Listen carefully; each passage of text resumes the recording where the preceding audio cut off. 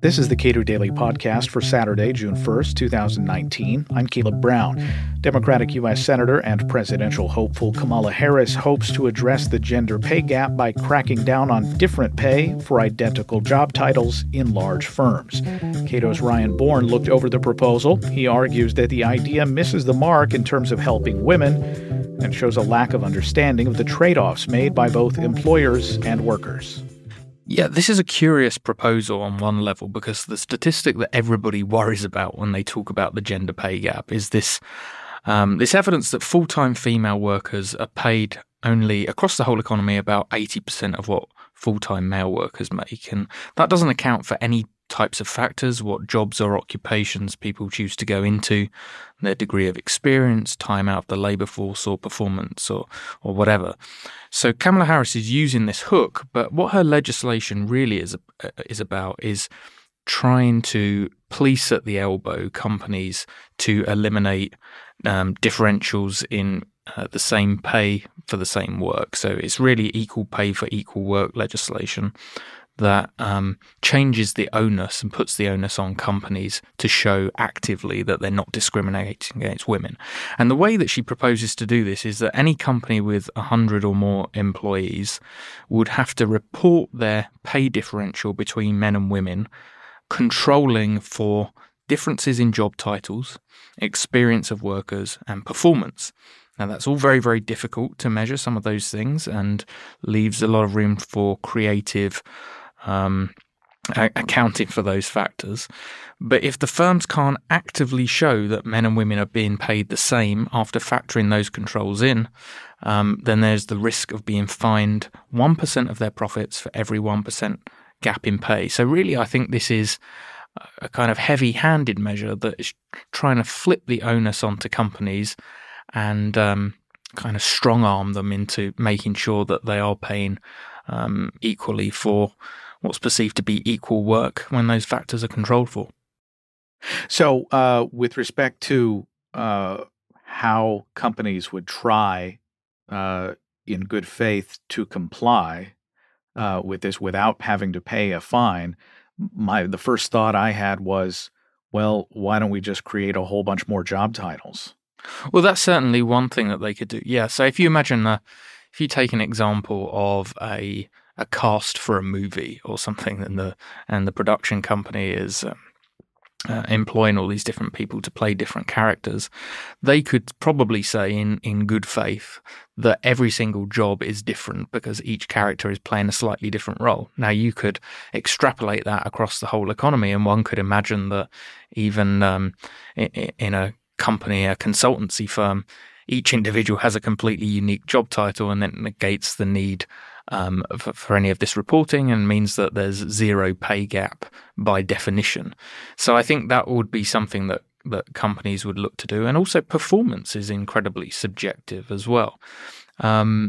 Earlier this year, members of the US women's soccer team filed a gender discrimination lawsuit against their employers, the United States Soccer Federation, and they claimed that they were paid less than the male team despite more success. But how do you measure performance in the soccer industry? Performance is relative to other competitors.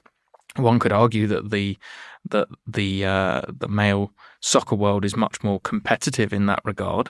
It's undoubtedly more lucrative because it attracts vastly more spectators and finance into the industry. So, there's a lot of subjective factors here which firms could play around with and create quite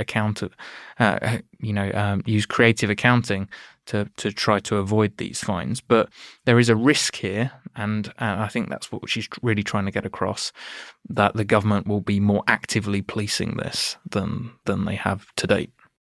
And the idea that discrimination, the burden of proof ought to be on a business to prove that they're not engaging in some particular activity seems pretty onerous as well. Yeah, I think that's right. We generally have a principle in society that you're innocent until proven guilty. This kind of flips that on its head. But I think it's almost worse than that because it's trying to impose this kind of technocratic view that the only things that should differentiate pay between people in a firm are job titles, experience, and performance, and trying to impose a degree of objectivity on this when actually there are many more factors that determine people's wages in a market. One factor that obviously plays a lot into this is basic supply and demand. Again, if we think back to our production company hiring a cast for a movie or a TV show, you could have a bunch of extras that are ostensibly doing the same work, men and women. But if the men that you're looking for all have to be people who are, for whatever reason, 6'7" and kind of rugged looking, and there's very few of those available through agencies you're looking at, then you may have to pay them more than you would for people that didn't have as distinctive looks. Likewise, there are many other factors that can differentiate pay in markets, and economists often talk about one thing, which is this phenomenon called compensating differentials. So one could imagine a supermarket chain, for example, that employs shelf stockers, and they may all have similar job titles, but some in warehouses and some in the supermarkets themselves. Now, that might look on the face of it like the same work, and if the workers have the same job titles, the same degree of experience, and are regarded as performing in a certain way, then under this type of legislation, they would be expected to pay the same. But it may well be that working in a warehouse on the outskirts of town at unsociable hours is just a less pleasant work experience, and so companies may feel the need to pay higher wages for shelf stockers in warehouses simply to attract people into the industry, and imposing a policy which says that they have to all be paid the same if they have that same job title could lead to a huge shortage of workers willing to do the warehouse work and a huge surplus of workers willing to do the supermarket work. So there's many, many other factors that this doesn't take into consideration when thinking about why pay might be different between men and women, or indeed any types of workers that on the face of it have the same job title, experience, and performance levels. So what about flexibility of employment? I know that a lot of people trade away salary essentially for, hey, I'm just going to leave at 3 every day so I can pick my kids up from school, so I can do other things, do maybe a second job that's slightly different in order to make a little extra money. What does that, how do those kinds of factors weigh in her proposal? It seems like her proposal would make employers be a lot more rigid about what they demand from every single employee at any given job title. I think that's right, yeah. I think the plan could have real unintended consequences, particularly for working mothers. In the UK, similar legislation was introduced. It was even more crude than this, actually. It just asked firms to report their average gender pay gap, not controlling for any factors. And so what happened is several companies came forward. One that springs to mind is the energy and gas supply company, their npower, and it reported it had a gender pay gap of 18% last year.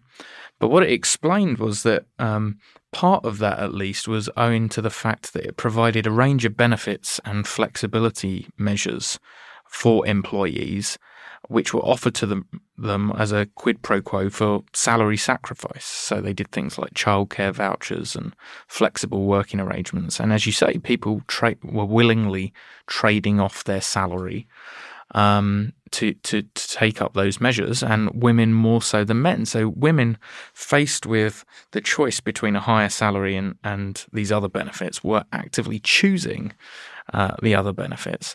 Now, under Harris's proposal, as I understand it, that would make that would show up as a gender pay gap, or a contributing factor to the gender pay gap, making the company liable for fines, even though those compensation arrangements are something women evidently prefer because they choose. So, yes, I do think that this could have some unintended consequences for working mothers, and it will lead, I think, to firms not choosing to introduce some of these benefits in kind, which are less easily quantifiable, that actually may be of more utility to working women than the higher salaries. How might this affect the decisions of employers to hire men versus women at all? I know there are strange ways that employers use to sort of screen applicants in ways that may very well be discriminatory, but because they use these particular methods to screen workers, they can't really be held to account for it.